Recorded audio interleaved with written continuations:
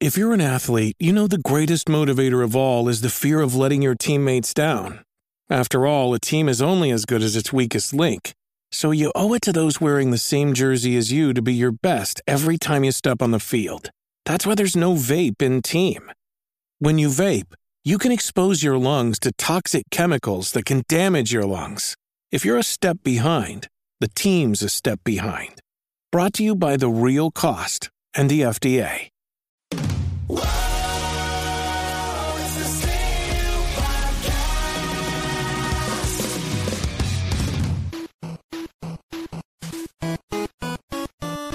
Hey everyone, welcome to this pre-Turkey Day CU podcast. Gobble, gobble. It's November 20th, Tuesday, 2018. That's Ian Ferguson. Hello.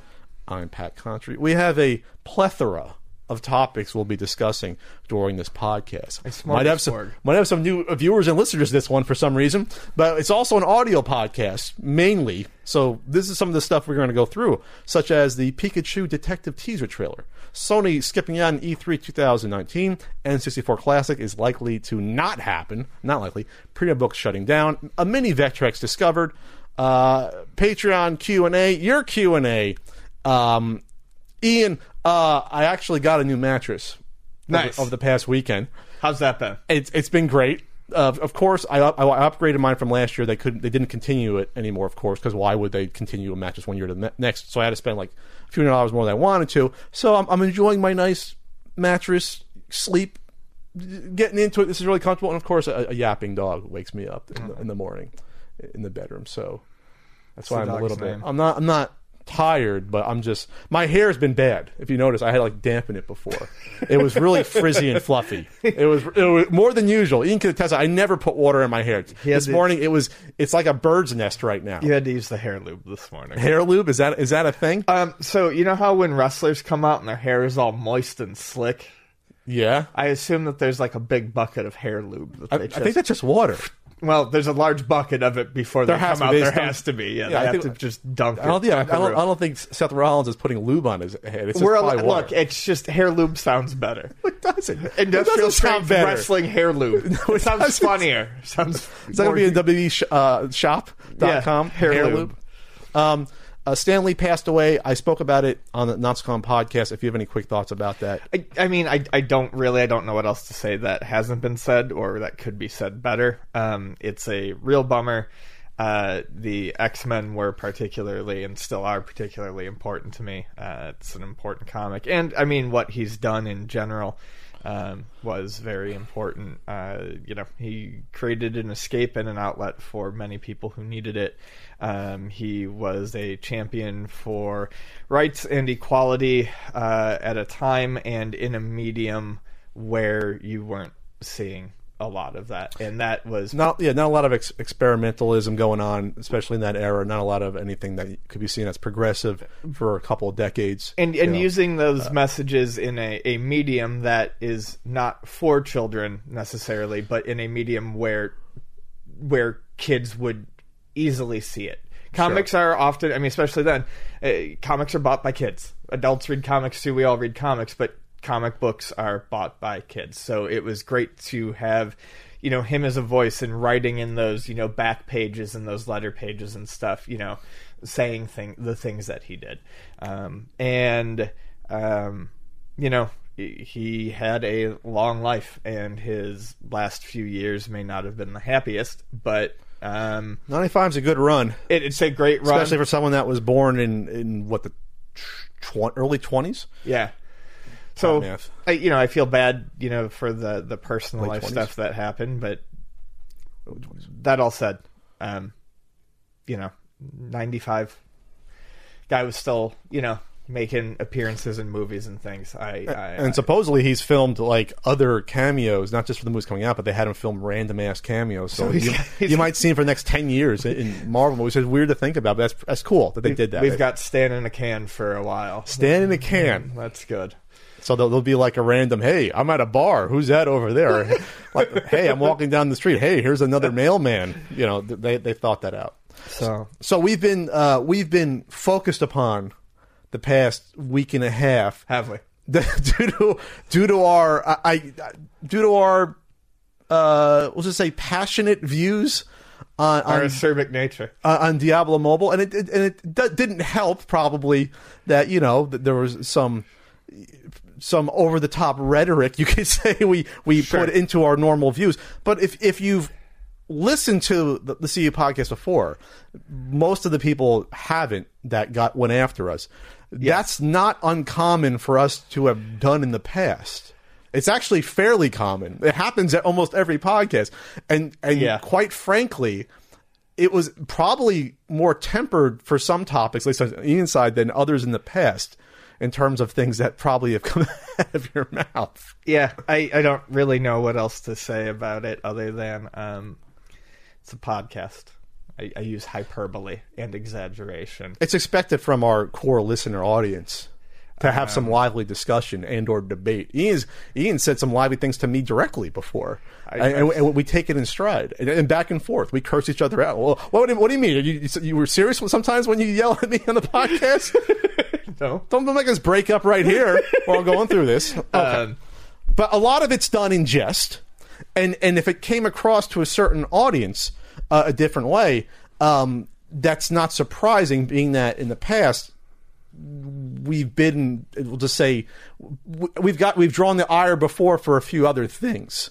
Our longtime listeners know that. This is just one of those situations where we were picked on due to a hot topic, very hot topic at the time, and we were probably the only, you can say, semi-contrarian voice versus the rest. So it became an easy magnet for the people to voice their displeasure. Here, not just, okay, there's Blizzard, let's go after that monolith. Let's go after two guys who have a podcast. Right. They're easier to get to versus a CEO of a company, which is fine, except we were slandered in some of these videos that went after us, saying that we were attacking all gamers. I don't know if you want to comment on that. Have we ever said that all gamers were a single entity? No, and we didn't in that video. But no, I've never said that all gamers are a single entity.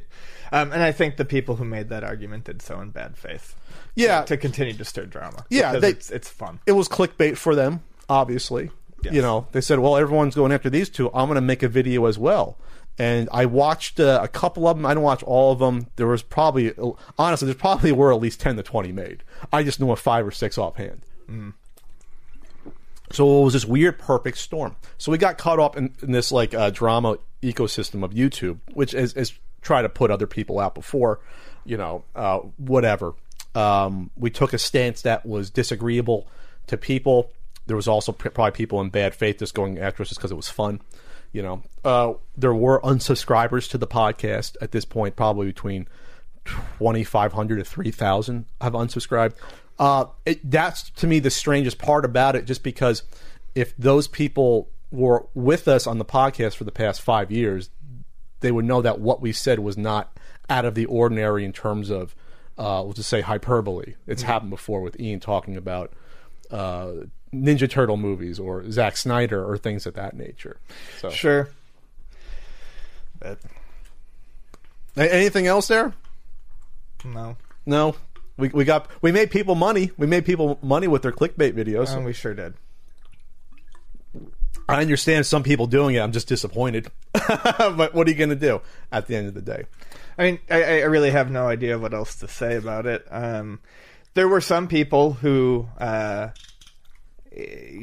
who I talked to who were very reasonable, and I had very reasonable discussions back with them. Yeah, even they disagree with our stance. People who realize that it's exaggeration, and then we had we had fruitful conversations. It's easy to have a fruitful conversation with someone when you don't come at them, saying that, you want them to die and things like that. Oh, a hyperbolic statement in general is different than coming after a single person and attacking them. Yeah, I think that's what probably happens. That people saw, a little projection.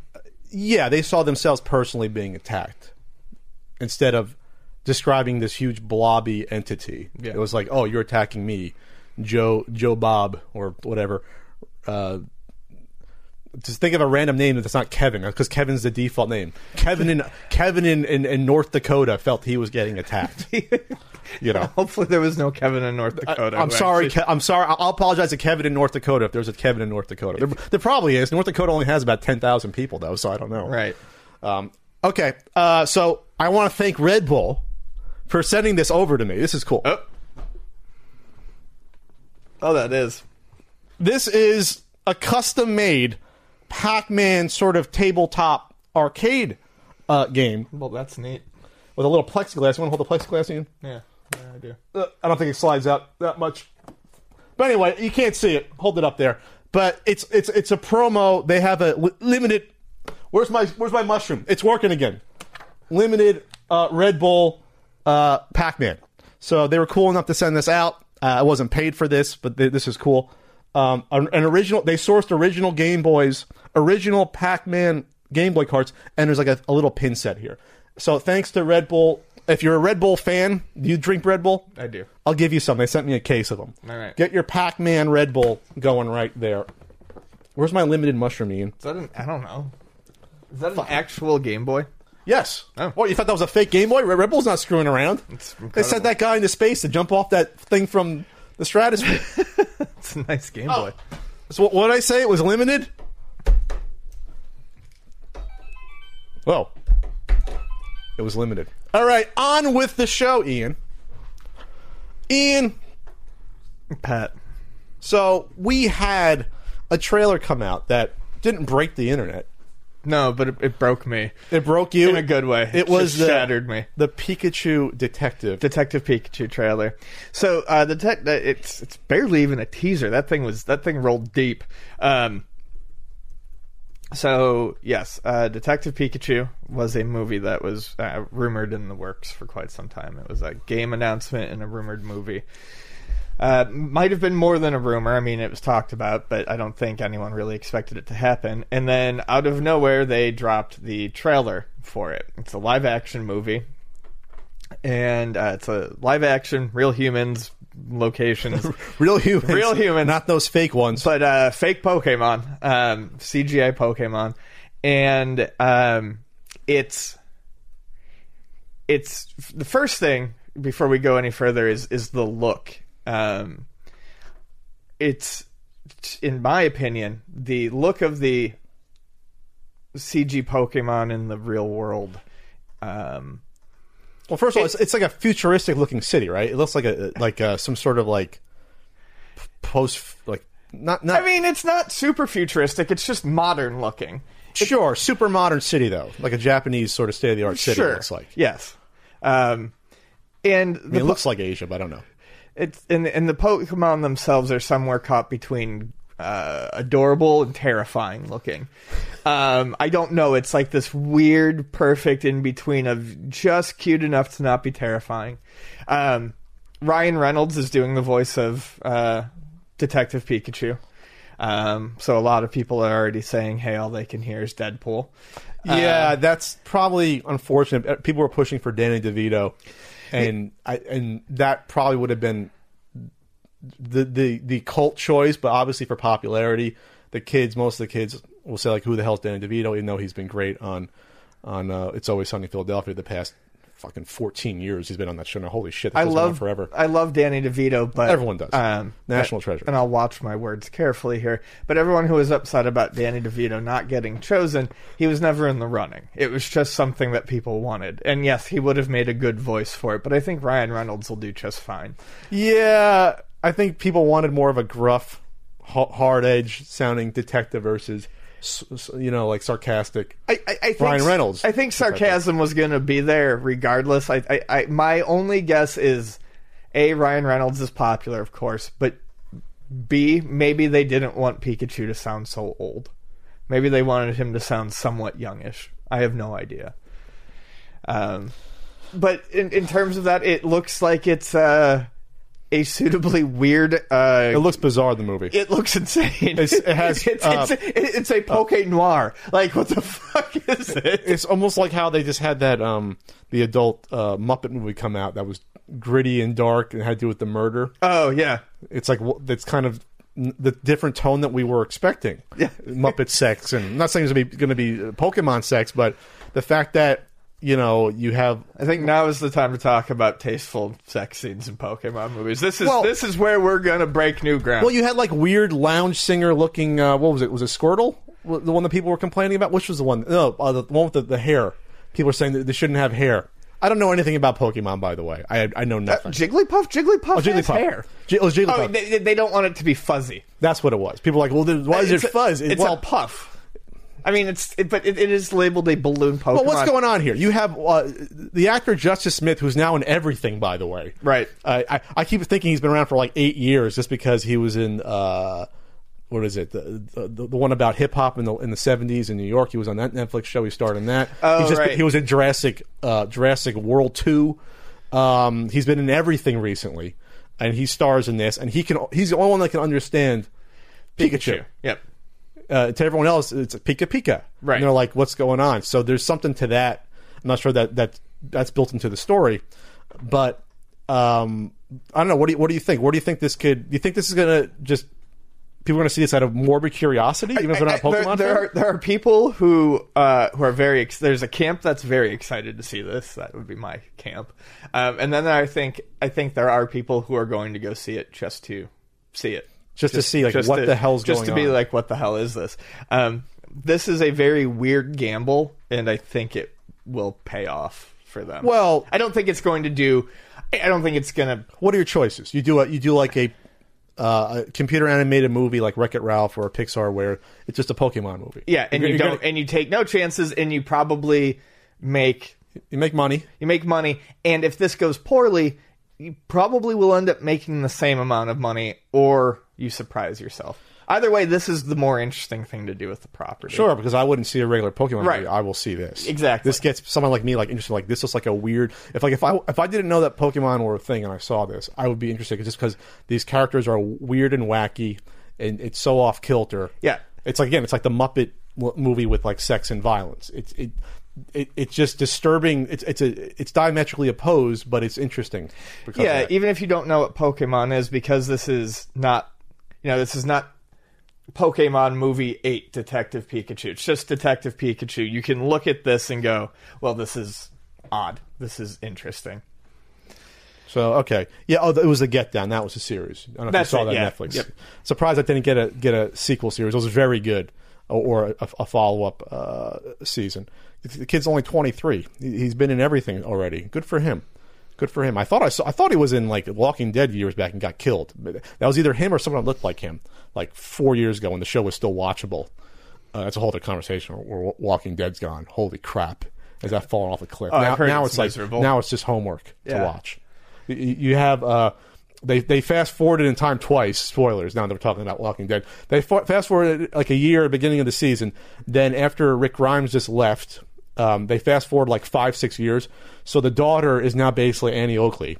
She's like 6 years old, and she's like shooting guns, and she acts like an adult. The writing's horrible. Like, it's like the worst thing they could have possibly done. Oh, all right, good. It's like the Wesley Crusher on steroids in terms of this kid should not be this clued into everything. Talking to Negan to get homework help, it's awful. Anyway, so we went off on a tangent here. So when does this come out, Ian? 2019 sometime. I don't know when. Detective Pikachu release date. We got May 10th. Oh, right after someone's birthday. There, we take it for my birthday to see it. Okay, all right. This is not a surprising story here at all. This is Sony announcing that they will not be coming to E3 2019. They will not have a booth. They will not have a presence. First time they're skipping it in the show's 24-year history. They also canceled their PlayStation Experience this year, too. They didn't do that. I believe they usually do that in October. Where do they usually hold that? That's usually their own thing, and I can't remember. I think they do that in LA. But yeah, that makes sense. Yeah, so that's... seems to be a theme for Sony, but overall, it's not at all surprising in its own context within E3. No, The news was buried inside, according to Variety. They broke this news, I believe. The news was buried inside the ESA's, Entertainment Software Association's, announcement of the 2019 show that quoted competitors Nintendo and Microsoft. So it'd be like, oh, we're glad to come back. We're Nintendo or Microsoft. And then Sony's like, we're not, oh, by the way, they're not coming. We're not glad to. They're one of the biggest people here, and they're not coming back. So they put out a statement. As the industry evolves, Sony Interactive Entertainment continues to look for inventive opportunities to engage the community. PlayStation fans mean the world to us, and we always want to innovate, think differently, and experiment with new ways to delight gamers. As a result, we have decided not to participate in E3 in 2019. We are exploring new and familiar ways to engage our community in 2019 and can't wait to share our plans with you. What are they really saying, Ian? They're saying that E3 is pointless. Maybe. Partially, at least. What they're probably also saying is, we spend a lot of money on this shit. Yeah, it's not worth it. And we had 2 huge first-party titles this year. We can ride this for a while, maybe. Yep. As well, right?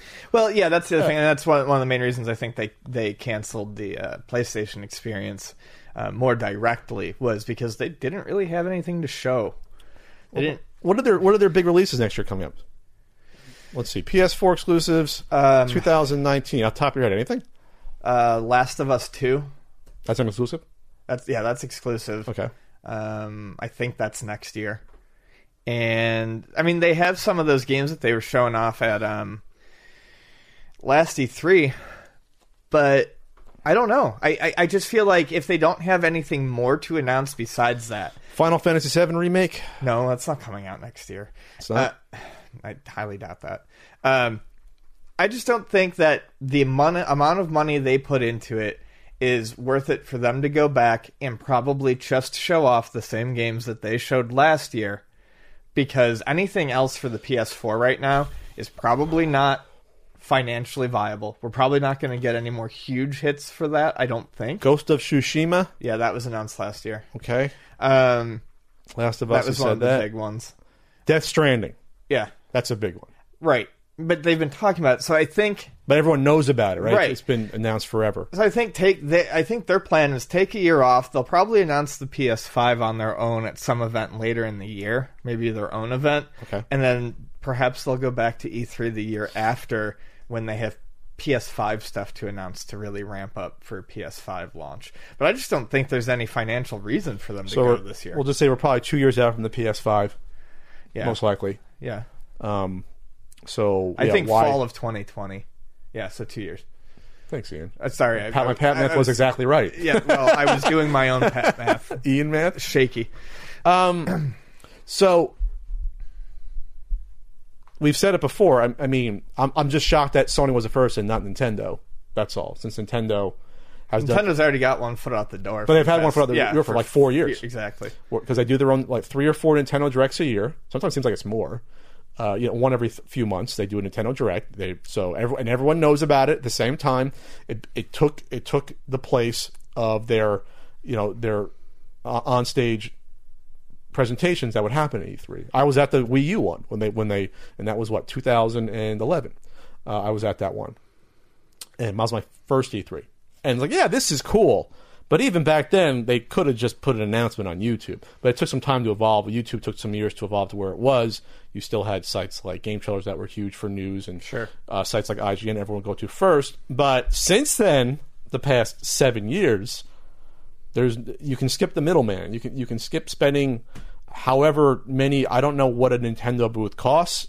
I'm guessing with all said and done, it cannot cost them less with setup and labor and hiring the people to demo the games and the space. I cannot picture it costing less than $150,000.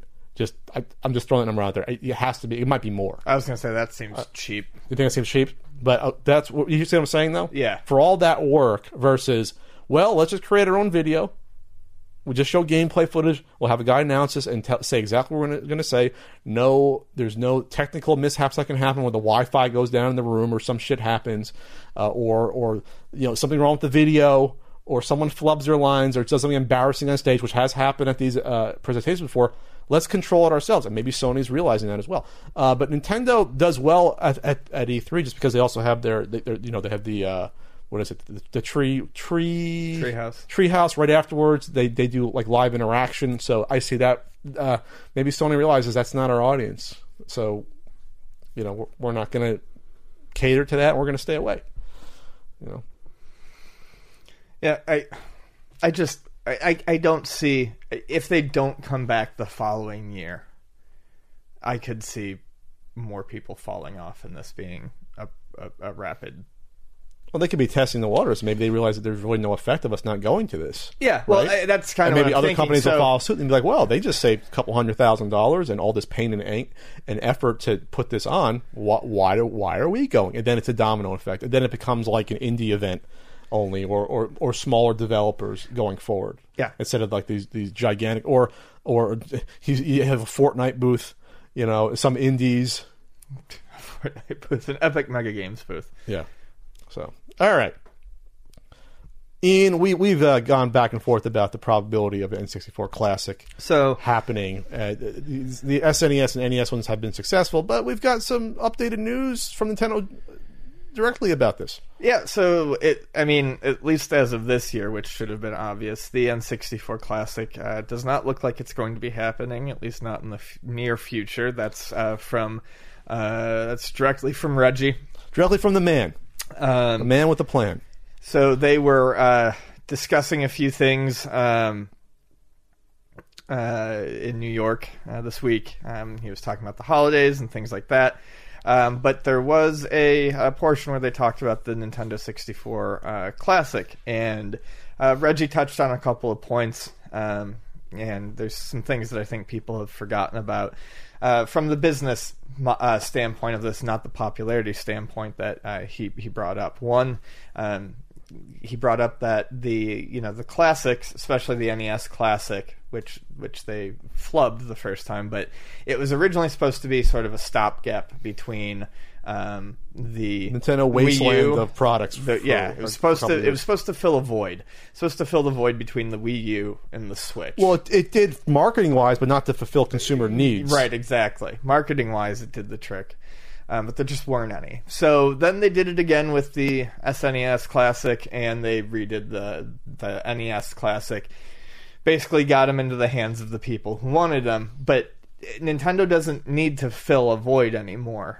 They've got the Switches in production. It's available. You can find us doing gangbusters. Vani was at the Navy exchange with her mom 2 days ago, and she said that it was packed with Switch stuff, looking like it was getting ready for the holiday this weekend. You have bundles that'll be available. Right. You got Smash coming out. So once again, it's a matter of, people want this, but Nintendo's running a business, so it's not just a matter of popularity. Reggie also brought up that with people aren't exactly happy with the amount of games on the Nintendo on Switch and stuff like that. I didn't like all of his answers here. Well, you can buy an SNES Classic or a Nintendo Classic. Well, okay, the NES Classic's already got a bunch of redundancies when it comes to the games that are on the Switch Online service and the actual system. But he did mention that going forward that it might be that it's likely that you'll see a lot of these classic game efforts from Nintendo appearing on the Switch and maybe not so much these standalone systems, which of course caused who was it at Kotaku, Stephen Totillo, to ask if this meant that we would see more than NES games on the Switch, to which Reggie basically gave a non-answer.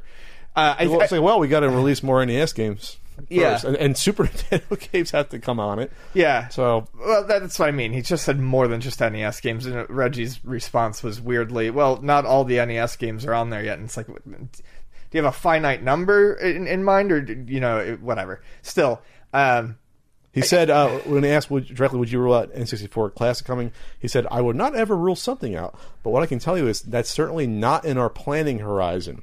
I've never heard that turn of phrase before. Planning horizon. Is that like sky blue? Blue sky, this idea? I don't know, Reggie. That's a new one. Yeah. Your planning horizon. I I think I think it does make sense to, even though they haven't announced it, and it may take Nintendo 18 years to do it because it takes them forever to do anything. Hopefully it'll be sooner than later. They really do need to focus on getting the older games onto the Switch from other systems as well. Sure. It worked for the Virtual Console.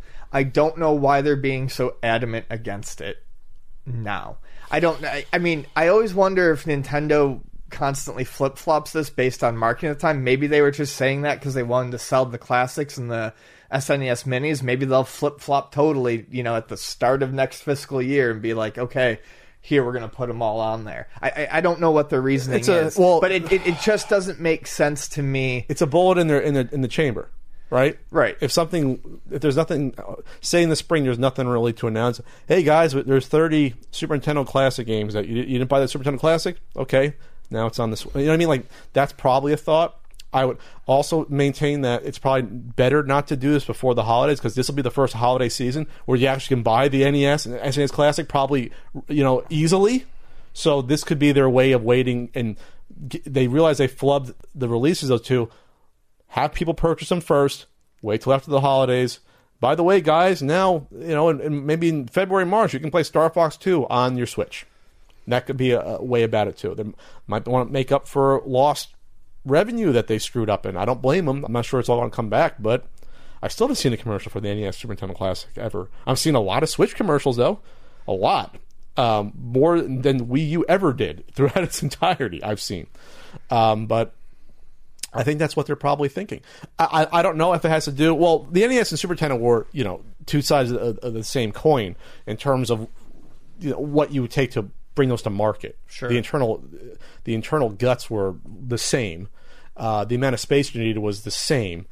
N64, there's something more going on. Plus, N64 looks like ass on a modern TV. I mean, there's also that too. It's a almost be careful what you wish for thing when people start playing playing Mario 64 on their 4K TV. Monkey's paw finger curling. Is that what? The monkey's paw. Be careful what you wish for. Oh, okay.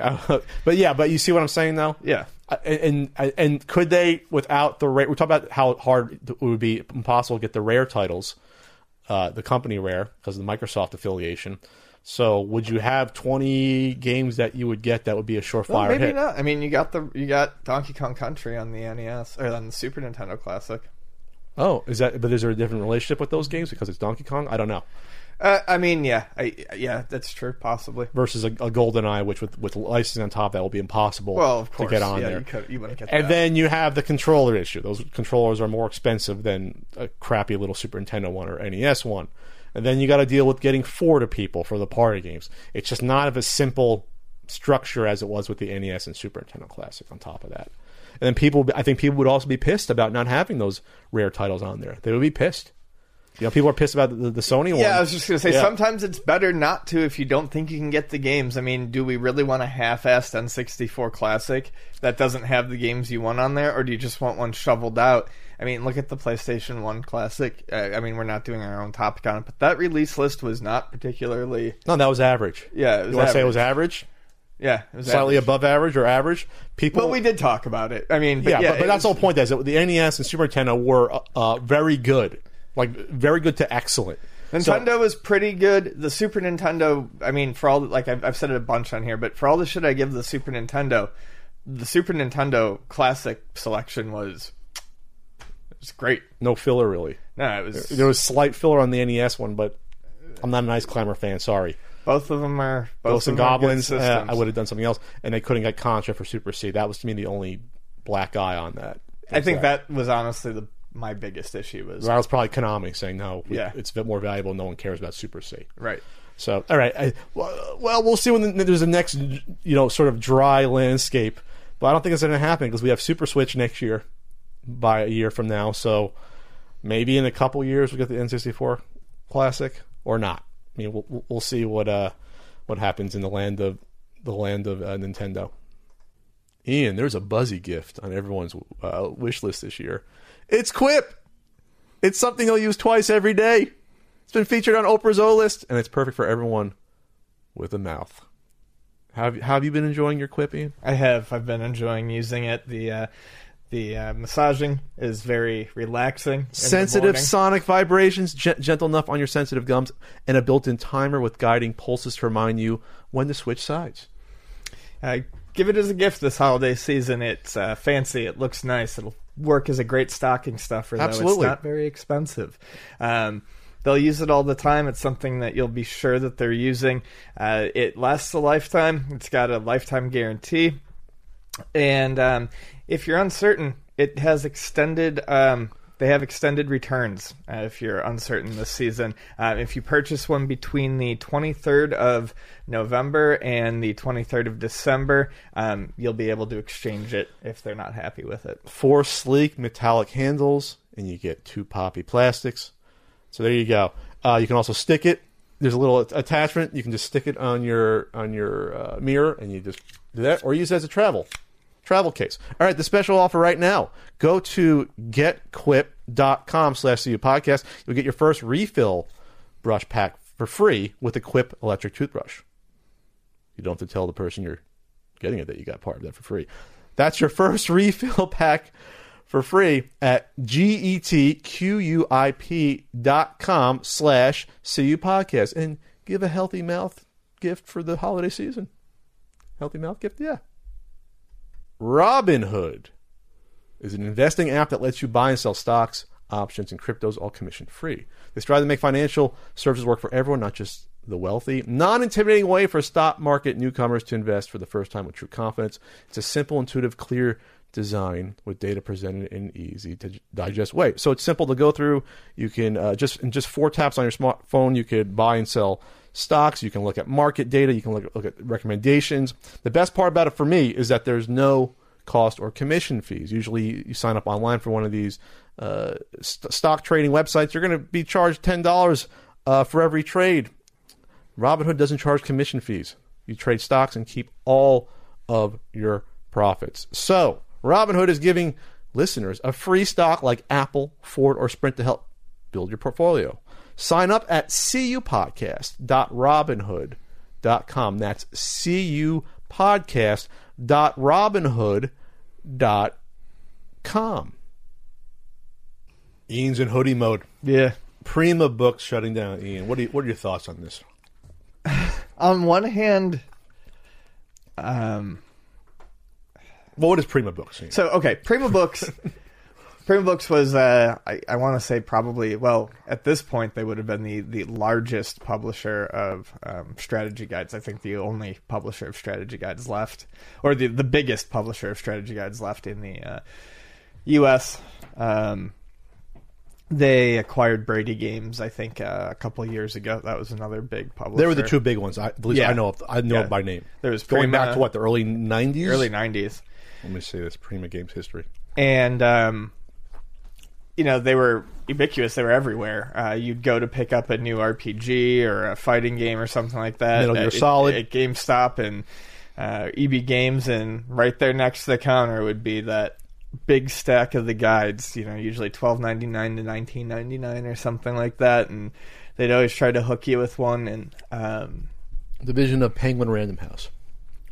And I think for a lot of people, these guides are... as much a part of, their memories of the games as the games are themselves. The Pokemon ones always sold gangbusters. Oh, those were collectibles, some of those still, right? I mean, they're to a degree. They put cards in them. And they're just really well done. Some of them, like the Gen 4 one, the one for the DS for Diamond Ruby, or Diamond Pearl, and...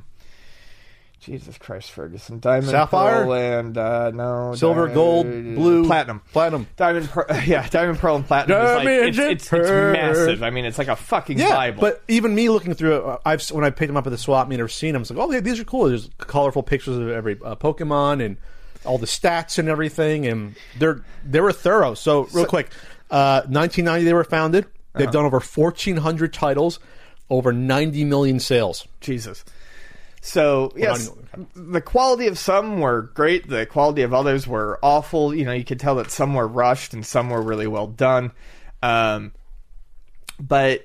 as time has gone on, I mean, I had some strategy guides. I think my favorite strategy guide was not a Prima one. It was the Versus guide made. Versus made a guide for Final Fantasy VII that I remember. Notable titles, according to Wikipedia. Myst. That was probably a huge one in the beginning. Yeah. The official strategy guide. You probably needed that to complete the game for some people. That sold 1.25 million copies. Holy crap. In all versions. Seventh Guest, X-Wing, and TIE Fighter. Both of them, they did strategy guides. Now, to me, that's weird just because I don't know what sort of strategy guide would help you, protect your freighter from getting shot up from TIE fighters. Protect your freighter. That's the guide. Yeah. Don't let them get close with those TIE bombers. And those were the toughest missions in those games. Were escort missions. Escort missions are a bane. Whoa, those were bad. They're awful. I hate escort let's missions. see. Secret of Mana, Prince of Persia. Secret of Mana one's really cool if you've never seen it. It looks like a giant book. Special Sonic the a real Hedgehog book. And then 2 Earthworm Jim strategy guides. So those were the big hitters, it seems like, in the early years there. They also did, it looks like, some sort of, I didn't know that they did an electronic delivery system. They tried in 2005. They tried doing that. I don't know if that did well or not. Probably not. I mean, they've had the air taken out of them, obviously, with the internet. Oh, that's where I was going. Yeah. I mean, so we all used them, but as early as, mid-90s. Mid-90s, you could go online for a lot of this stuff. And get your nice TextPad version. And as... GameFAQs was back then even, right? Or yes. When did GameFAQs start? And as... places like Game FAQs, GameFAQs got, more and more popular. You started to get all these guides online. And for a lot of people... 95 GameFAQs. And for a lot of people, there was something to be said for a well-done, glossy guide. If you needed one or you wanted to use one, that was right there. Because it would show you pictures, and that was easy. It was nice to have bestiaries in the back. For a lot of people, including myself, if I needed to look something up, I was content saving the $15 and just scrolling through the text document. And as time went on, I think more and more people realized that. I think more than text documents, though, what really killed guides for people is Let's Plays and videos. I can't stand looking stuff up that way, but lots of people do. And it seems like people use Let's Plays almost as like a playthrough guide. They'll go through the game with it. It drives me nuts because I can't... It's so hard to just look up that one stupid specific question. You can't flip to a page. Where's that one switch, or where's this one box I need? I can't find There's it. no table of contents in the video on YouTube for a 2-hour Let's Play. Even a pictureless text guide on GameFAQs, it's pretty easy to figure that out. It's this one behind. Okay, I didn't go there. But that was a nice thing about a guide. If you needed it, was open it. Oh, I didn't see it. It's right there. It's also IGN got into this business too. I mean, they basically created. They have a whole division that does like guides. Game guides. Yep. And they do videos and they just do walkthroughs basically. Yep. So they've taken they've taken a chunk out of Prima Books' hide as well over the years. So there's a bunch of factors contributing to this. Yeah. Obviously, is it because people are buying less books? I don't know about that. No, necessarily, because overall people are still buying books. No. And a lot of these, I think another thing that kind of would hurt something like a company like Prima is a lot of games that they, and just guides in general. I keep saying Prima because that's the company that's closing down, but in general, a lot of games just ended up getting guides that didn't need them. I don't know. I don't think it was every year, but I remember there was some years where like Madden games got a guide, and it's like not every game needs a strategy guide.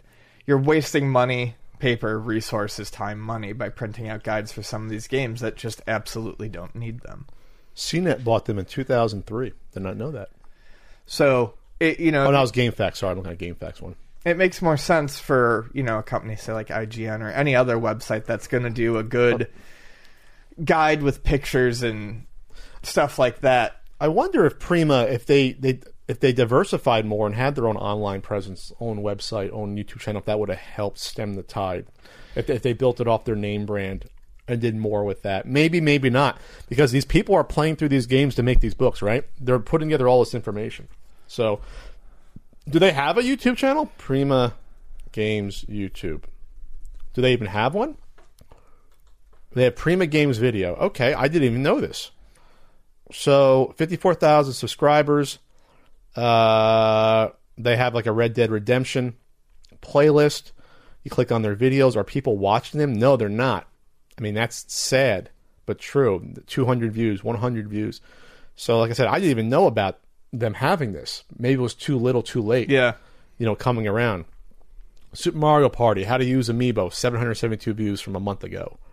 Super Mario Party, how to unlock secret characters, 1.1 thousand. Yeah, that's not going to get it done. They probably had to be on that real early in order to and really market that to have an impact. But like I said, IGN, GameSpot, all these websites are doing something similar. They're putting out tons of written content, pictures, and they're doing video as well. So they're going to be closed. Penguin Random House announced that they're going to be closed by Q2 2019. So it's a lot of 1,400 titles they covered. That's a ton. You still find with the swap meet, Brady Games and Prima. There's and you can still, like I said, some people buy them. The Pokemon ones still sell. People still want them. I was trying to look and see. Oh, that was a Brady Games one. It wasn't Prima, but You remembered one? Yeah, no, I was trying to remember. So it was Final Fantasy IX. It was when guides were trying to deal with like the integration of the internet and stuff like that. Oh, they bought Brady in 2015, by the way. Oh, okay, that's one. Which makes sense. And guides were trying to, I think, figure out how to like connect with the internet or kind of deal with the incoming internet and stuff like that. The fact that people could get a lot of these tips and answers from the internet. And the Final Fantasy IX guide by Brady Games had a feature called Play Online, which was a portal that Square made. Okay. And basically, like, you'd go through the guide and it would tell you about stuff that you could do in that area, but then it would make you go online to the Play Online site and, like, put in, like, a code or something to tell you more about what you should do in that location. So basically, it was you paid, like, $20 for a guide that told you to go online to another strategy guide. Well, that's not good. No. That's not going to help anyone out. Yeah, one of the worst strategy guides ever. That just sounds like a pain in the ass. It is. Anyways, well, I just had to look I still think it's going to be a shame because it's always nice to, you have the book on your lap and you're playing the game versus looking at your phone on the game. It's just different. It's like you're an explorer and you have your map or your book with you, Your right? atlas, yes. Your atlas as you're going through things. Mm-hmm. They didn't have smartphones in medieval times or you're exploring caves. They didn't have that stuff. You had a book. Old guide. Here's to you, Prima. Thanks for helping us read about Myst and TIE Fighter. All right, this is some retro gaming news, Ian. Yeah. The National Video Game Museum tweeted this out. It's also on Atari Age. So they discovered the mini Vectrex. Someone dragged it out of some retro gaming wormhole that and presented it. So it's a mini Vectrex. It's so cute. According to the National Video Game Museum, they're down in Texas. I still have to visit them. Run by Joe Santulli, Sean Kelly, and John Hardy. So the pictures of the console cropped up a few years back. No one was quite knew the story of the prototype until now. We're happy to announce it's an actual unit and its controller are now part of the National Video Game Museum's permanent archive. So it looks like, as you see one of those portable TVs you take to the beach in the 80s. Yeah. One of those like black and white ones where it's long, it's a big rectangular cube. Yeah, it's deep and short. And remember Al Bundy had one of Married Children that went to the beach. That episode was funny. And so you pick it up off the top, and then there's no color on a Vectrex technically, so I guess it's black and white still. Yeah, there's one color with the Vector, and the controller looks like the same joystick type. It's a somewhat smaller looking joystick, so the buttons are 4 red juicy buttons instead of numbered 1, 2, 3, 4 circular across. They're just 4 lined up, which I don't know if that's better or 2 on worse. Top or I don't know. It depends on the game. I mean, I haven't played Spike in a long time on Vectrex, so I don't know. The only platformer on the Vectrex, I think. I like the Vectrex, but I don't know that either of those control schemes are great. Here's the thing. Then they turned it on. There's a video where they turned it on here. And then they play, and Mindstorm was built in, of course, because it was built in, which is just a nicely done rip off of Asteroids. And so there it is. It's not that mini. So when you say mini, yes, according to the Vectrex is gigantic. It's like a Stonehenge face. Or no, not Stonehenge. Stonehenge block. Easter Island head, Yeah. I should say. Yeah, it's not real mini. It's not mini. It's smaller. It's shorter. Sure, but it's longer. Yeah. It probably weighs roughly the same. If you probably put it next to it, they probably weigh exactly the It's same. just a redistribution of weight. I yes, think. yes. But yes. I love the look on it. The look of it is awesome.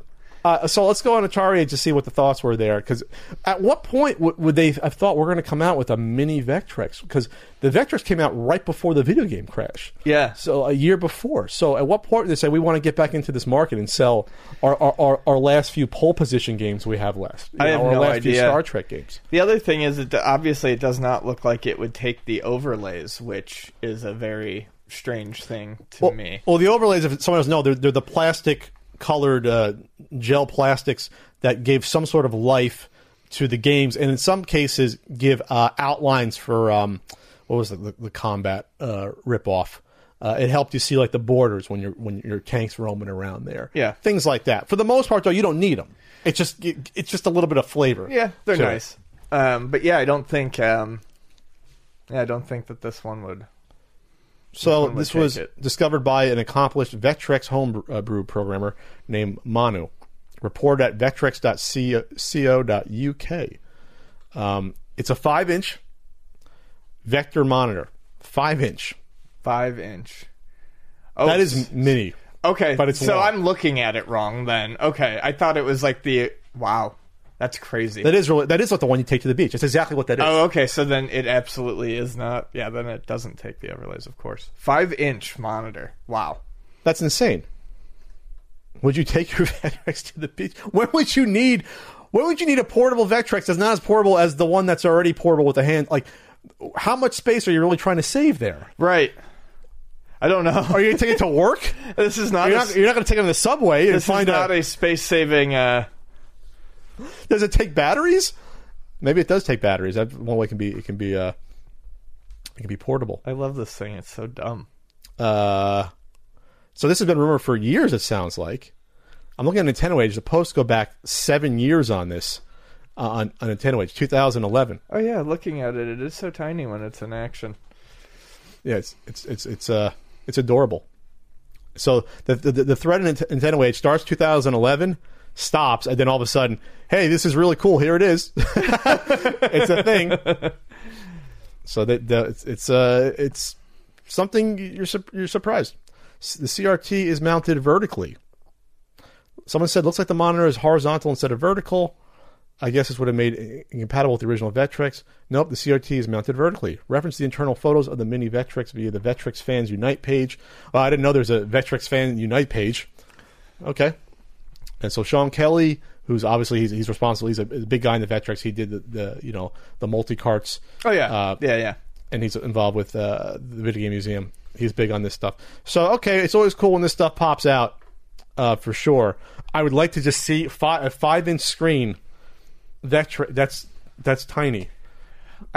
You like squint to see that, right? That's just a cool thing in general that it exists, a 5-inch vector. I just want to know the story about. At that point, was it not Milton Bradley anymore? Right? They said they sold the rights. It was always GCE. Wait, who made it? GCE. It was never Milton Bradley. Never ever Milton Bradley. Let me see. I thought they sold it to someone. The original versus.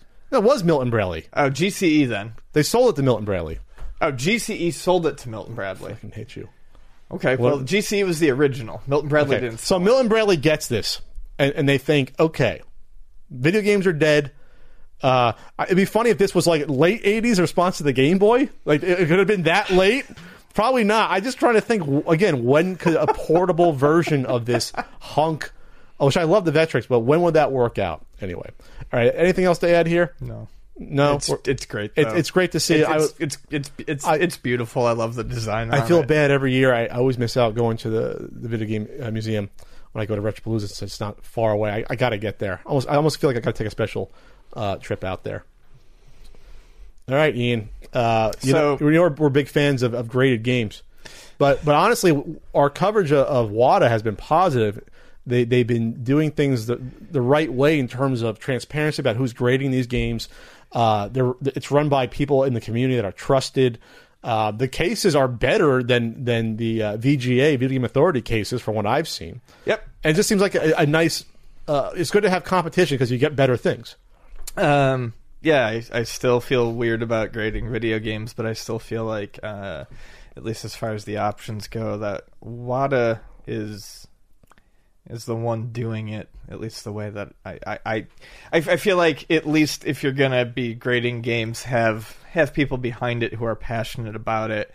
And WATA is teaming up with Heritage Auctions to start getting these games out onto an auction market, into other collectors' hands, perhaps to open up the world of this sort of collecting to people who might not. People who have money that didn't know this was a thing before. Exactly. To people, because that's what happened with comic books. Yep. That's what happened with baseball cards and other things where, okay, I have money to burn and I want to buy something. I'm a millionaire. I have tons of money. What's out there?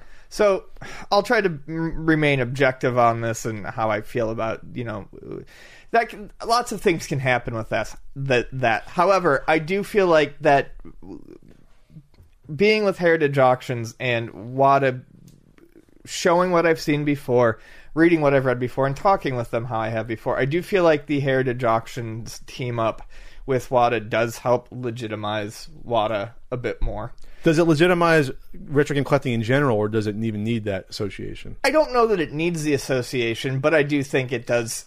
I think there's something to be said about having a grading company that is, I guess, taken seriously enough to be... I don't know a ton, but Heritage Auctions, if I'm not mistaken, is considered generally fairly decent. They are. Well, they're always at Comic-Con, right? Yes. They are considered, I guess, for this sort of stuff, very reputable. Reputable. That's so. I feel like it's good for WATA because it's a reputable auction. It's a reputable auction agency working with them, and it's good for Heritage because they don't really have any sort of there's no risk representation. There's no risk to them getting involved with this, right? And I guess to see what the market bears out. If there's a guy buying Golden Age comics who sees a graded game, maybe he says, okay, I'll spend more money on this because other people are. I mean, the press release even says, what's the advantage? Sellers get exposure to the massive bidding pool, over 1 million registered bidders. I'm a registered bidder on Heritage Auctions. Back before I bought my condo, I was looking for Amazing Fantasy 15. I should have bought it. But, I've been on there. I've bid on stuff. And collectors, 1 million registered bidders and collectors that dwarfs eBay. Each week, Heritage comic book auctions realize nearly 400,000, and the signature auctions that occur every 3 months regularly surpass 8 million. While our community here is wonderful tight-knit group of collectors, there are many more collectors out there who use Heritage but aren't on Nintendo age, as well as collectors who have been interested in video games but never found an opportunity to jump in head first. Now's their chance. So they're doing a campaign to get people to consign. Obviously, they need that, people to jump in and get going with that. So the good news is that, objectively, you have a lot more buyers potentially. Sellers can make more money. The bad news is that you could get into this weird inflection point where all of a sudden then you have everyone buying every sealed game because they see how well it does in Heritage Auctions. Exactly. And to flip them. Right. And that, of course, is the... Yeah, that's where a problem can occur, and that that did occur in places like comics and in other areas of memorabilia and collecting and things like that. But I don't know as far as the partnership between them, or WATA doing this with Heritage Auctions, as far as they're grading their cases, what they what am I trying to say? Their standards. At least on that level, I'm behind WATA. I think for a lot of this, doing the Heritage Auction stuff, I think a lot of it is optics as well. It makes them look more prestigious, and a lot of this business is optics. I understand they've eaten VGA's lunch. Yeah, in less than a year, which is great. That's fine. I'm happy with that. Absolutely, because we sort of know who does the grading at VGA for the games. It all goes back to me having an extreme distaste for the process at VGA being freaking magic. It's in a black box. It's magic. Yeah. So this is interesting. I am interested in seeing what prices these things get, what goes up there.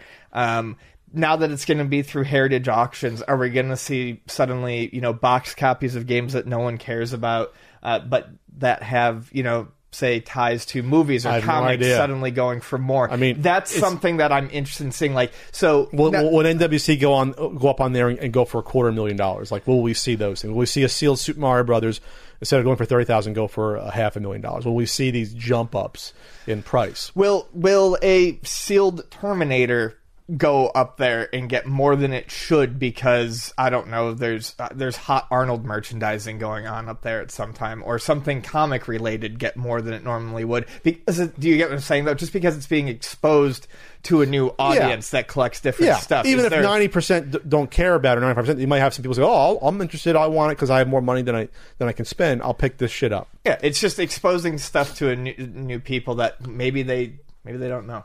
I will caution it with, though, that in terms of it's a totally different medium than comic collecting. Yeah, comic collecting is so much easier to get a handle on. Coin collecting is easier to get a handle on. Anything else, video games is probably the hardest thing to wrap your mind around, because due to the amount of different systems, the rarities in each system. It's not like, there's rare comics you have to discover. Yeah, but it's a limited. The amount that people are actively searching for at one time is so much more than with the video games. It just is. The ones that people have to worry about. And plus, in terms of the new systems constantly coming out, the new comic books, I'm sure some come up on Heritage. I haven't seen in a while, but it's mostly Silver and Golden Age and some Bronze Age stuff. That stuff, we know what the stuff that the people want. That's not changing. With video games, it's changing every few months. Another rare game or some weird variant that comes out, or people pump up, oh, there's this Super Nintendo game we didn't realize was, Hagane used to be cheap until someone said, well, it was a rental only, so now the value was up 100 times. It's a different market. So I guess we'll see how many people latch onto that. I just know that at Comic-Con, there were graded games at Comic-Con. I think I told you this a couple of years ago. And then they weren't there after that 1 year. Sure. They just weren't. Because I wonder if they realized that, we don't know what we're doing, or we don't know, maybe there's a much smaller audience for this stuff than we think. Yeah, and game grading was younger then, too. I mean, maybe it needs to get its foothold. I don't know. Pat, we're talking about Eero, a router and beacon system for Wi-Fi. Single router model doesn't really work anymore with the bandwidth world and the large spaces, the houses that we have. Yeah. Your everyone's on palatial estate. Everyone's on their mobile device or smartphone or tablet, and everyone's watching their 4K streaming Netflix. So what you need is a distributed system. With Eero, you can install a fantastic grade Wi-Fi system in just a few moments. It's very simple. The app lets you manage your network from the palm of your hand. You'll know how many devices you have connected at any given point, as well as the internet speed that you're getting from your service provider. Traditional routers don't push software updates to customers, so they're left open for cyber attacks. Eero will also help you automatically update that system so that you not only have the latest features, but the security at all times. So right now, I'm looking at, I set this up. It's so easy to use this. It took less than 10 minutes out of the box. You connect your router to your existing modem, and then you set up your 2 beacons. You also can buy more, and it's all done originally through Bluetooth on your smartphone. And at that point, you just choose your network name and your password, and you're good to go. Right now, I can see who's on the network. I have Ian's laptop on the network. If I want, I can click on it and cut that sucker off right now if I wanted to. And of course, I have my laptop on here. And I also see right now what's going on with the network. I can see the down speed, up speed, what's going on, how many devices are connected. It's a great solution. It's mesh Wi-Fi. It's one Wi-Fi network extended throughout your home. They also have things like total network protection, they have advanced security, content blocking, ad blocking is available as well. So, right now, Ian, this moment, right now, never think about your Wi-Fi again after this. Right now, you can get $100 off the Eero base unit and 2 beacons package and 1 year of Eero Plus by visiting Eero.com, EERO.com/CU podcast. At checkout, entering code CU podcast. And they also have, like we said, they have their Eero Plus as well, which is protection on top of what you already get. So again, for $100 off, that's a chunk of change. It goes right back into Christmas gifts.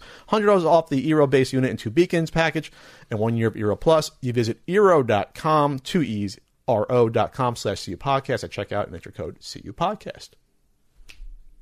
Ian, we like meat, don't we? We like steaks. Protein. We like pork, chicken, burgers, hot dogs. We love Omaha Steaks. Indeed. We've spoken about it on the podcast before. Now they're partnering with us for our love of Omaha Steaks and their fine meat. And now I'm getting hungry. So in the past, almost just about every year, I've ordered at least 1 box of Omaha Steaks package as a gift the holiday season. They have great cuts of steak. They have pork loins. They have burgers, some of the best hot dog franks I've ever had. See, I'm excited to try those. I have not tried those yet. High quality stuff. If you got a grill, I got my new grill out there, perfect for that. If you want to keep indoors for the holiday season, you can do that. But if you have a nice grill outside, you can use it there.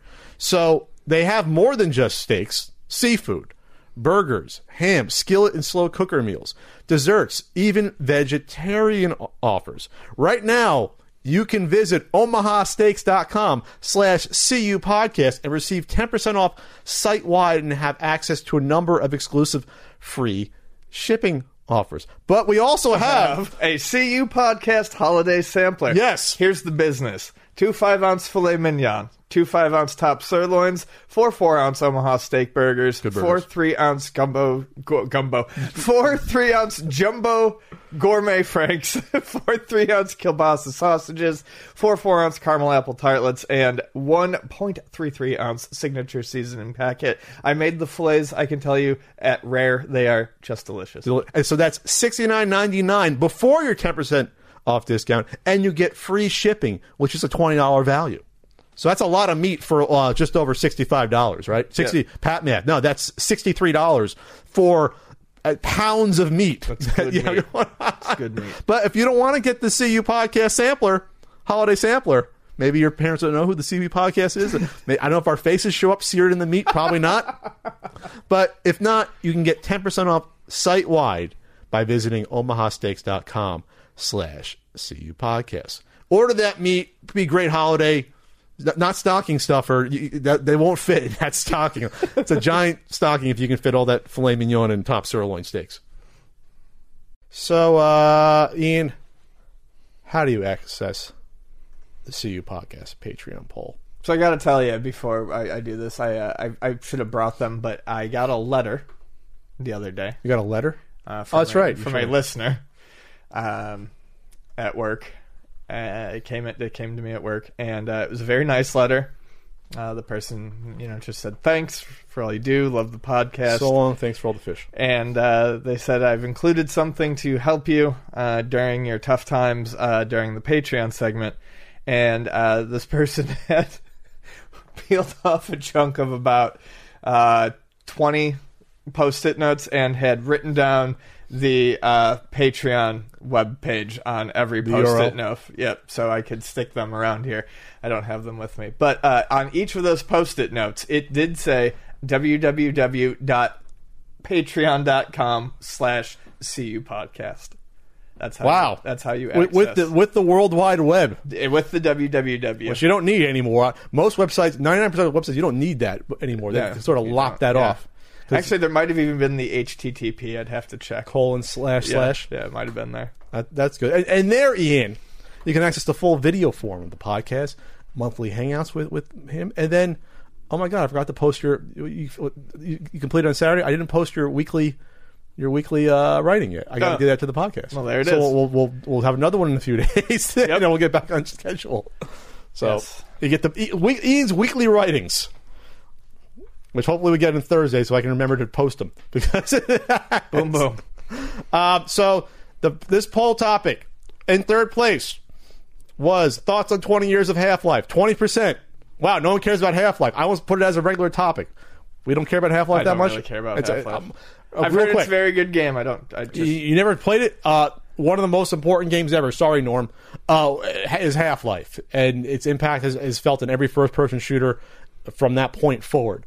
And it's a shame we'll probably never get a true Half-Life 3. What 5 games would you put in your personal arcade? Brought it back 27% and made second place. And number 1 with a bullet at 53%. What was the strangest way you acquired a video game as a child? My mom bought me Hudson Hawk for the Nintendo at a deli. I got to hear the story. It was at a deli sold NES games? So Is that right? The deli, as far as I remember it, the grocery store that I went, one of the grocery stores we went to as a kid, had, it was a small one, and in the deli section, there was a small rack of Nintendo games that you used to be able to rent from. There was like a video counter. It was mostly a deli. It was like a circular rack. But there was a circular rack. It was like a circular comics rack. With just cartridges on it. With like little cards for the cartridges. Okay, which is funny because one of the earliest retro gaming stores I used to visit in New Jersey, I believe it was Garwood. It probably still runs. They had records and CDs, and they would have the same thing. They would have it with the real games in it. They had the twirling rack where you put magazines or comic books for NES games. And yeah, so it was like, this was the deli section, and that's all it was. It was just one rack games, and it had one rack with VHS tapes. And that was their rental section. It was just like 20 to 30 movies that they bought. We're talking like 15, like each. And yeah, they would just, almost an honor system. They didn't have a system of... It was like they would change it out every once in a while, and you took it up to like this little side counter next to the, where you pull your tag and you order your fucking olive loaf and your Dutch loaf and your fucking loaf. What's a Dutch loaf? I don't know. It's a fucking lunch meat of some sort, popular in the Northeast, I guess. Once you get to olive loaf, I'm out with that head cheese stuff. And I don't want to... So... and then, the one day we were there, and, we're getting lunch meat and stuff like that, and there's a small basket on top of the deli counter, and I remember there was a copy of Growl in there. Growl? For the Genesis. Okay, I don't know. That Taito beat 'em up, where you beat up poachers. Oh, I think I owned that. Just Yeah. because it was cool, and I hate poachers. Yep. I hate poachers, too. And do I own that? I'm sorry, go on. And then there was a copy of Hudson Hawk in one of those fold-over plastic ones. rental cases with the instruction man, I have like 40 of those in the garage. Yeah. And instruction man? Yeah, whatever. He made has a name. those? He had a name. Who made those, I wonder? Yeah. And I was like, oh, Nintendo games. My mom's like, yeah.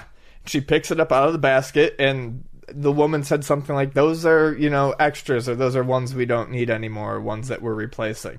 So my mom bought me Hudson Hawk for whatever it was. You remember how much it was? Probably like $5. With no box, just in the clamshell. Yeah, with just the in the clamshell. Not even the cutout. Well, they cut out part of the box and put it on the front. No, it was just... I have Star Trek Next Generation. Like it was literally just like it was like, okay, we're done renting this. We're replacing it, I guess. Because who would have rented Hudson Hawk more than once? First of all, and I just remember her getting it in the same transaction. It's like a pound of salami. So one-stop shopping at your local deli. Yeah, get a sandwich, get a pound of roast beef, and get a shitty NES game for how much do you think it was? I think it was probably like $5. That's damn good. That's that's how much it used to cost sometimes to rent for a weekend, like $3-4. We did not have money when I was growing up, and for my mom to make an impulse purchase on a Nintendo game we had never played before, it could not have been expensive. And you think that was the only one there? It, literally, what I remember seeing, now I was short, but what I remember seeing was Hudson Hawk and Growl, specifically. How old were you at the time? I was probably 10. Should have got that Growl with a little money. I do own it without the manual, by the way. So my situation isn't where you can get lunch meats. But so in the summers, this would have been summer of, I want to say summer of 89 it probably was, not 88. Let's check a certain NES guide app. This will help me with the story. And I've told the story before. I don't think in this much detail. I've mentioned it. But if not, sorry. This is my weirdest story. It's my weirdest story. So in the summers back in New Jersey, chubby, plucky Pat and his mom would visit 3 different flea market stores in the week. There was one on Tuesday and Thursday. A church did it. And then there was a couple more. One was an Italian American club where I ended up getting my first LG and rubber WWF figures. Like I remember got Iron Sheik and like Andre the Giant with the long hair version. Short hair version is hard to find. And got a few others. We would hit those up. Okay? But then there was this weird dirt one. Version. The Fro version from the 70s. Yeah. But then there was a very weird flea market within literally eye shot of the New Jersey State Prison, formerly Rahway State Prison. So we would go there, and it was one of those outdoor, like, English town flea markets where there was like benches set up to put up your stuff, like tables. You'd walk down the dirt path, like with gravel. Sure. Every state has a flea market like this. But then you also had like the little mini storefronts. Yeah. I don't remember much from this flea market. We went there probably 5 to 10 times. But I do remember this story. I remember this, not necessarily sketchy, but this guy probably is, when you're a kid, everyone seems like they're ancient. But he was probably in his 50s. I want to say mid-50s. He had glasses. He almost looked like the dad from You Can't Do That on Television, kind of. Les Wiseman. Is that his name? Les Wiseman? Do I have that right? If I know his name, that's great. Who's Les Wiseman? No, that's someone else. That's someone from Underworld. Okay, I'm totally off on that. There is a Les Wiseman. Anyway, so we go up to this guy who he's a little bit grumbly, a little bit quiet. And he has, which I didn't know at the time, but I now know is a shipping box of Jaws NES games, new. There was, I don't know how many was in there still, 5 or 6. 6 is in a shipping box. And my first thing as a kid, I'm looking at him like, how does this guy have new Nintendo games? That's not possible to have that. And so, of course, my mom tried to be a good mom. We didn't have a ton of money either. We were middle class. You know, we didn't go on vacations outside the Jersey Shore. I got maybe 2 or 3 new video games a year, and Christmas and, birthday. So it's a big deal to see a new NES game, even if it's Jaws, which I hadn't played before. I probably saw it in Nintendo Power.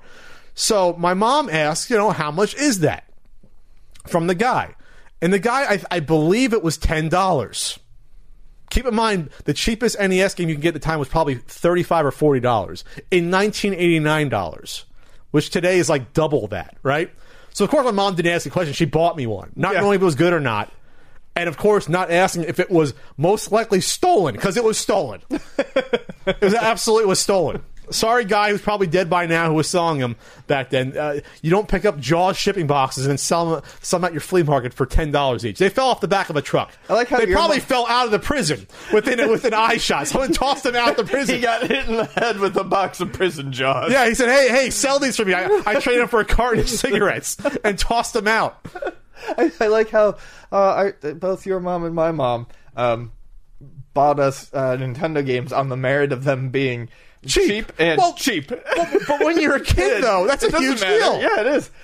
My Hudson Hawk, like I said, could not have been more than 10. I'm guessing 5 if my mom just made an impulse purchase with us not having any money. Same thing with $10. So Jaws, Jaws came out, according to a certain NES guide, November 87. So this must have been summer of 88. So it was still probably available for sale by then. I was 8 years old.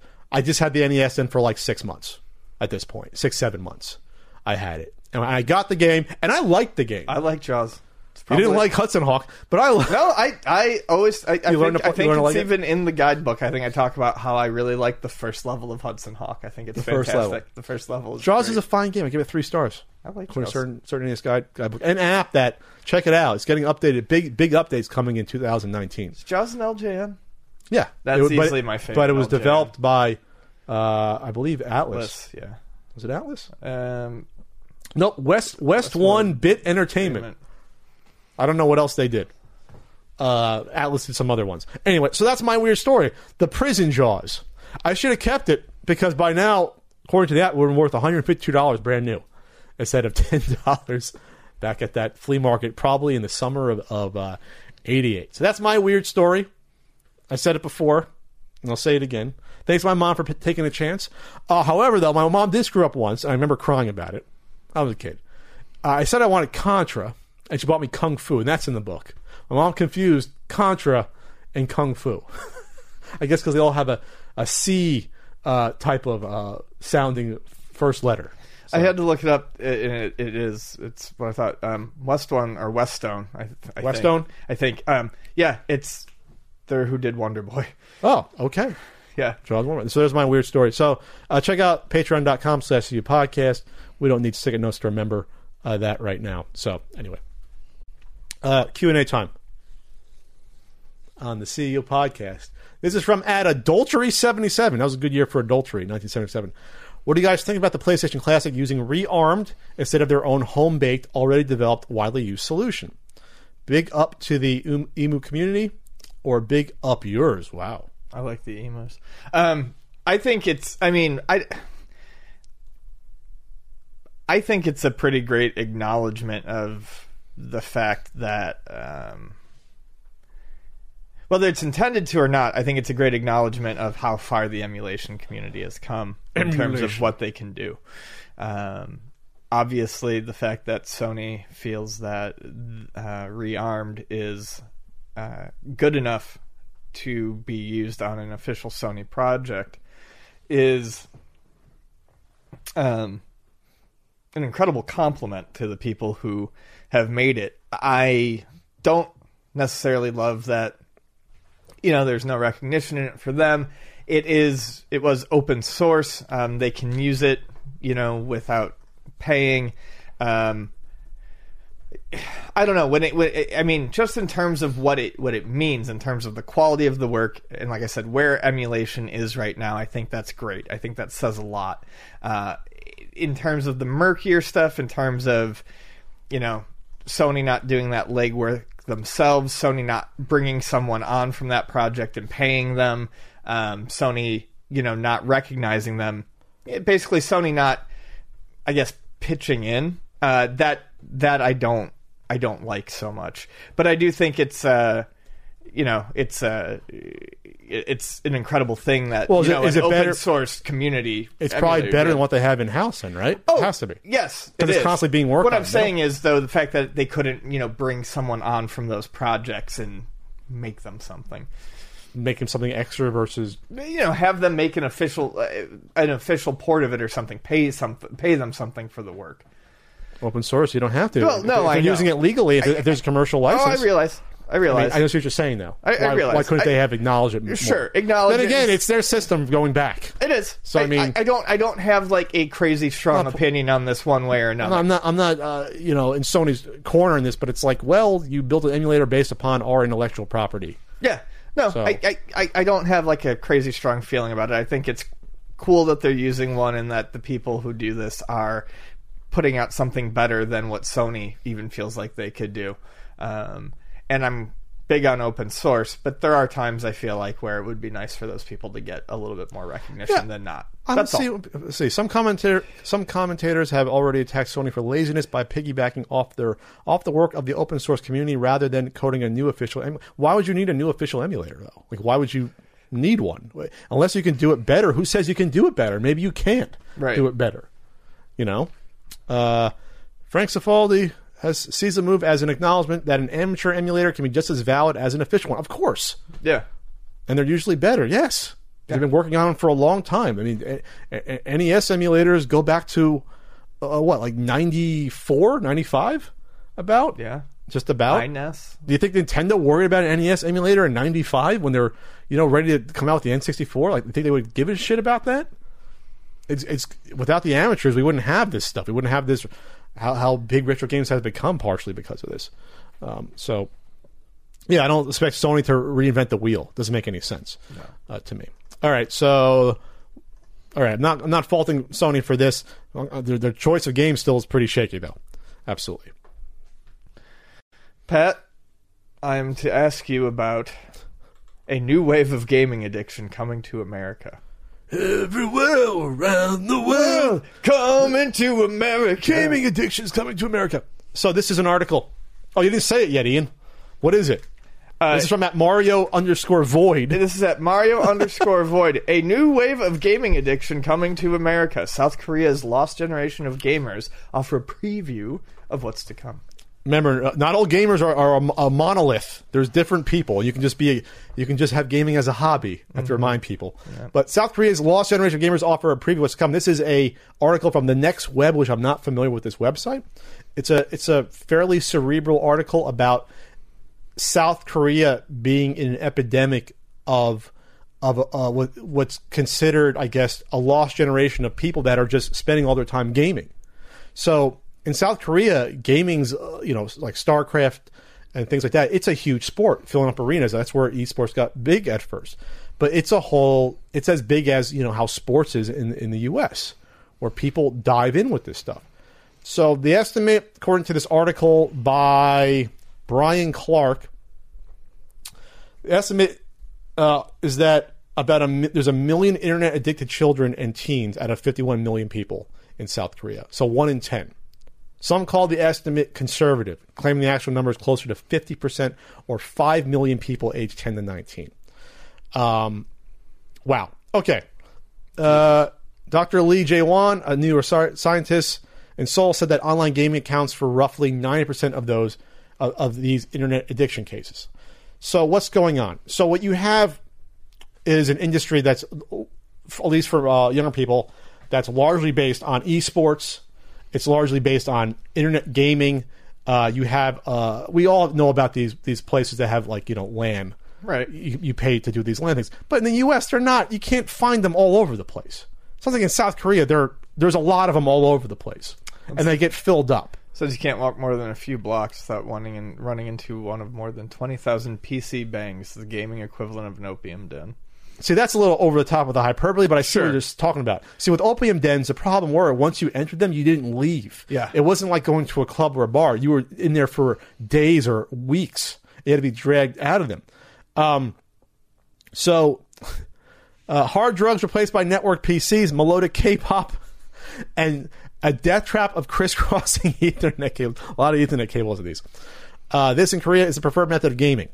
For about $1 an hour, gamers can plug in and play LAN style to their heart's content. So it sounds like in South Korea, why bother buying your own rig for thousands of dollars? Yeah. Dealing with that, where you can go to this communal place with others, strap in with the latest technology. They show them lined up here with these huge monitors, all these big gaming chairs. I'm surprised it's only $1 an hour. Yeah. To be honest, how do they make their money back that quickly? Volume. Oh, things like that. Yeah. We forgot about drinks. that. Food and drink, absolutely. Or selling extra peripherals or things like that.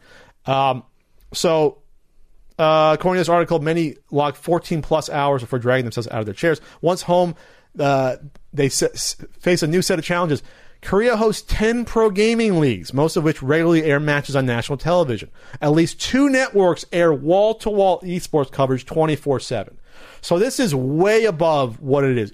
We can't even measure compared to how we can't comprehend it. It's not, like I said, this is huge. Not here in the U.S. So I see the point about gaming addiction, how dangerous it can become. But I don't know how you get at, can you cure it easily? It sounds like it's a whole cultural phenomenon right now. Like, how do you have to draw individuals back. Like if you have a kid that's going, 12 hours a day, 14 hours a day in the weekend, and spending a lot of time doing just that, it probably has a problem. But how do you draw them back? How do you get them treatment? I don't know. It's as technology advances, it becomes unavoidable, and I wonder I really don't know what the course of action is when something like that is so prevalent. I think I DVR'd this a while back, but there was a program talking about the psychology and neurology of our brains and how we get rewired our neural pathways based upon stimulus and stimuli from internet, Twitter, phones, Instagram, constantly having this stuff in front of our face. How we may not be seeing it, but the kids growing up now and teenagers that have grown up with smartphones in their hands, they are basically thinking differently than we are. Like they are processing information differently. Oh, sure. We just don't know what the ramifications of that is going to become as they grow into adulthood yet. We're on the cusp of that. And this isn't you're old men. Well, no, it's reality. Sorry. If a kid grows up constantly checking, I've seen this in person. People are constantly checking their Instagram feed, see what's going on. I check Twitter more than I like sometimes. Oh, yeah, me too. To see what's going on. But imagine if that's all you knew when you were 4 years old, 5 years old, 6, teenager. I don't know what high school is like now. Are kids walking through the hallways with their phones constantly doing? I can't imagine. Bradbury was correct, but in the reverse way. And Fahrenheit 451, people in the future were obsessed with interacting with giant screens. Yep. We're interacting with tiny screens. We're walking around. It's actually worse. Yeah. Because before you had to be obsessed with going home, having your viewing parties, if you read Fahrenheit 451, of these giant screens that they interacted with you. Yep. So he got that part way on, but just walking around with a screen. He didn't foresee that. Neither did Star Trek, by the way. They were Yeah, almost that there. was always the funny thing. Like, it was always make it bigger. You know, you would go and you would, you know, that would still be the centerpiece. It was still this like centerpiece culture, like a dining table or a big TV. You know, you'd have the big touch screen. But yeah, now everyone just looks at the tiny portable one. We jumped right past that big interactive screen era and went right to portable screen era. We might get to an age where people won't want huge TVs. You won't need them. 2011, South Korea passed the Cinderella Law, known as the Sundown Law as well. Prohibits any minor from playing online games, whether on their own PC, a handheld device, or in a PC bang, between midnight and 6 a.m. Before its passage, all bets were off as to how long minors stayed in bangs at night or when their weary fingers succumbed to the weight of a handheld device before drifting off to sleep. I play for 20 hours per day. Choi Kyung-seo, a South Korean teen, told Australian media outlet SBS. He then admitted that he routinely stays up past 4 a.m. to play in games for 10 to 14 hours on most school nights. Jesus. Where are the parents? Yeah. Holy shit. 10 hours on a school night? I didn't have 10 hours after I got home at 3. Yeah. I was back asleep. Holy shit. So the fact that South Korea had to pass a law means that we don't know, we can't fathom the extent of how this is affecting the youth there. We don't have any clue. It's hard to even speak on the topic without having the first-hand knowledge, but I really... College-age adults sound like are even worse, 18 to 24 range, because they have more free time, and they don't have parental influence, according to this article. Says counseling might offer the best solution. CO, the guy just mentioned, and about a dozen of his peers were among hundreds who attended a state-funded treatment facility called, perhaps ironically, the Internet Dream Village. Wow, so the government's getting involved. They know this is not good long term. What type of product? I mean, the hit to productivity is... Oh, yeah, they're not going to be able to fulfill jobs in society. I guess these kids have money, they can just play games for 14 hours a day without having I don't know. So we don't have any of this stuff in our society. We don't also have an epidemic to this point right now with this. Then again, we'll see where we are with a few years with Fortnite. I have no... I mean, counseling in some sort of substitution is the only thing I can think of. Private clinics. It's like going to AA, go to meetings with other... You know, it's taking over your life. The problem, though, with gaming is that it's not like with alcoholism or drugs, you can see your life getting destroyed so easily. With gaming, it's just that I think you are just cut off from everyone else. Right. And you don't realize the hole you might have sunken into if you're playing games 14 hours a day. It's almost like a victimless crime then. You know what I mean? It's like, so what? I'm gaming 14 hours a day. But you didn't realize the hit to yourself long term, or your family being concerned about you, or you're not socializing with people anymore if you're doing it to this extent. Sure. So that's where we'll see if that develops in this country, if there's going to be like treatment programs, something like that, like the guy on the TV, the fake doctor that always gets made fun of. We see him. I'm the Addiction Network. You know me. Oh, yeah. That fake guy pretends to be a doctor. We'll see that for video games in the future. I don't know. But it's an interesting topic. You should read it. The link's below. All right. Finally, Ian asks, you guys need to rip this apart. It is at Fatboy118. 19 crazy rare Nintendo games worth a fortune and 10 extra rare accessories. So we usually I can't even open this fucking article. You got to go through it because it's killing my CPU for recording this.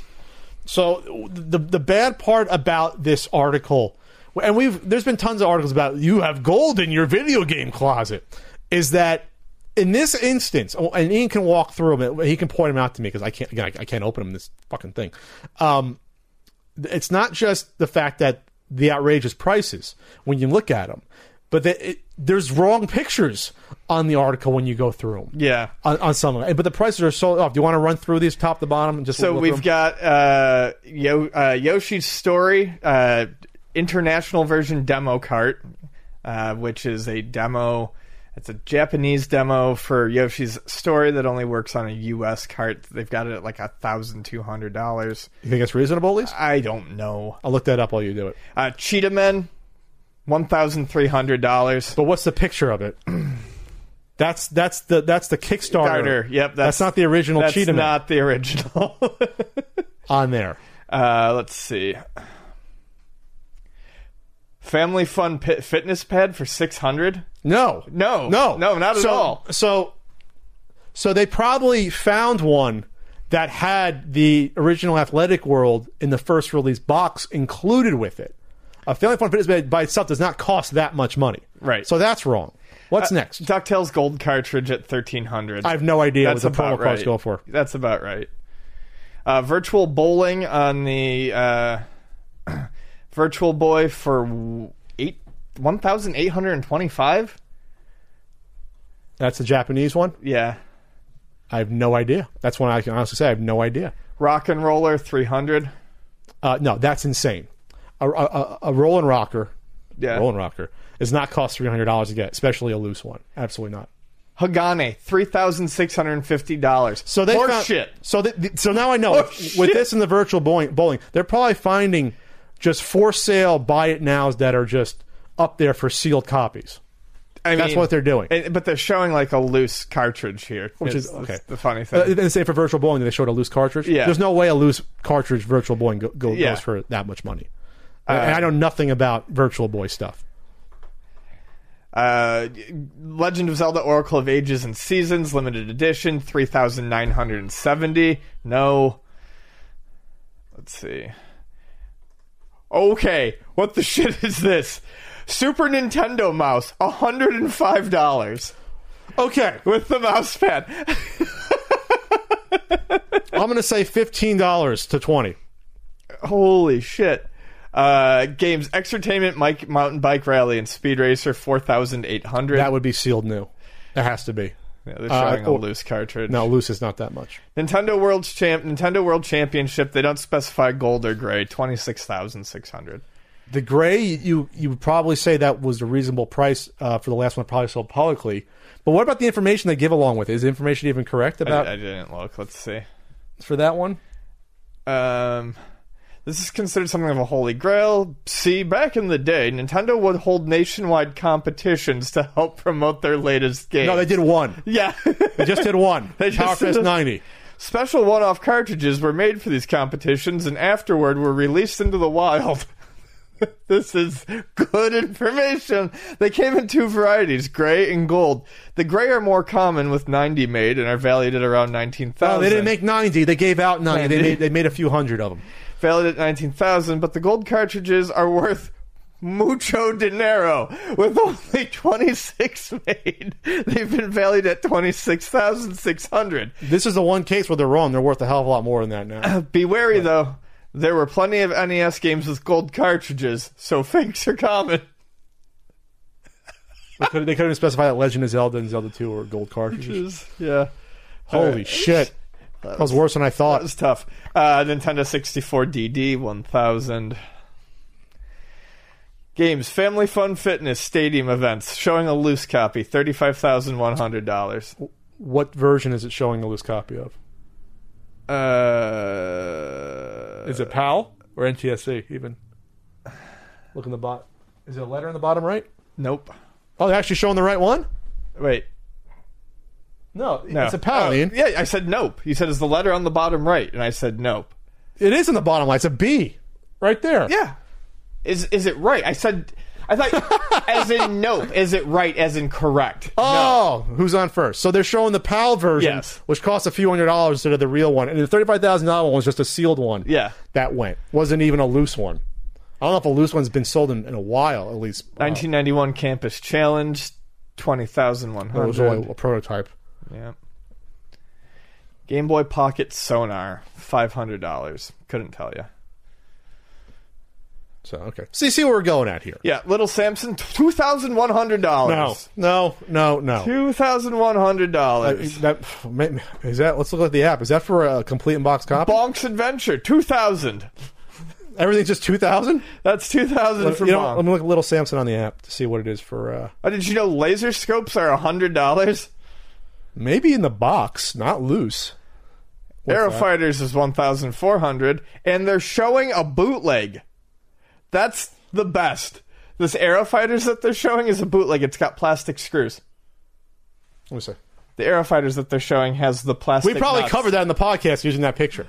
According to the app, it's $2,600 for a complete box Little Samson. It's what? $2,600. I don't know if that's. I have no idea. Games Earthbound $4,000. What? I'm guessing that's for a complete one. It's not $4,000. But it's not. Rob the Robot $500 complete. That's probably if it's in good condition. Perhaps.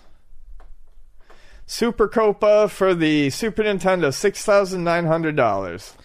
There must be someone found a sealed one somewhere. It's the only thing I can think of. I can't imagine someone spending that much money on Super Copa though. Power Blade 2 $1,000. No. All right. Okay. I think we're good. We're good. They were right in a few of these. Most part though, this was way off. Yeah. I mean, it wasn't like totally shred worthy, but it was not semi shred worthy. Semi shred worthy. Okay. I don't want the internet coming after us for this, for us being off on that. All right, cool. Well, that's our CU podcast. That's it. All right. We got our Patreon. We got stuff coming up. We got Thanksgiving. How are you going to celebrate Thanksgiving? Gonna brine 2 pork loins, about 5 pounds each. So I'm gonna make about 10 pounds of pork. You gonna use that Omaha Steaks pork? Or you gonna use? We didn't get pork from Omaha Steaks. Nope, just my loins. Just the pork of my loins. You having friends over, family? No, I might go visit Treg, and then I don't know. People might just might show up late night afterwards. So if you want some pork, give me a call late on Thursday. It's gonna knock on the door. You a bucket. You throw pork. Yeah, exactly. Throw pork on it. All right. Well, this has been a fun week and a half. It's good. It's been good. It's been fun. Yeah, it's been great. So should we just quit YouTube and just end the podcast, or we're still gonna keep going? Yeah, it's done. It's done. It's finished. It's finished. All right. Be on the lookout for an announcement for a certain Super Nintendo guidebook coming up in the near future. Look out on my Facebook and Twitter for that first. By the next podcast, there might be some news. So for Ian Ferguson, that's Pat Contry. Thanks again for Red Bull sending me this Pac-Man thing. They're actually doing, I believe, at Coin Op in is it North Park? Coin Op North Park. They're doing a Pac-Man tournament on November 29th, the Thursday. Oh, really? I believe it is. Going to coinopsd.com. Red Bull's helping out with that. And just look it up. I forget. They have 2 locations, right? They have one downtown and one in North Park. So I forget which one off the top of my head. But yeah, check it out. I'm not saying I'm going to be there, but it's a great place. It's fun, good food, good games, good times. So we will see you guys a little bit later. What?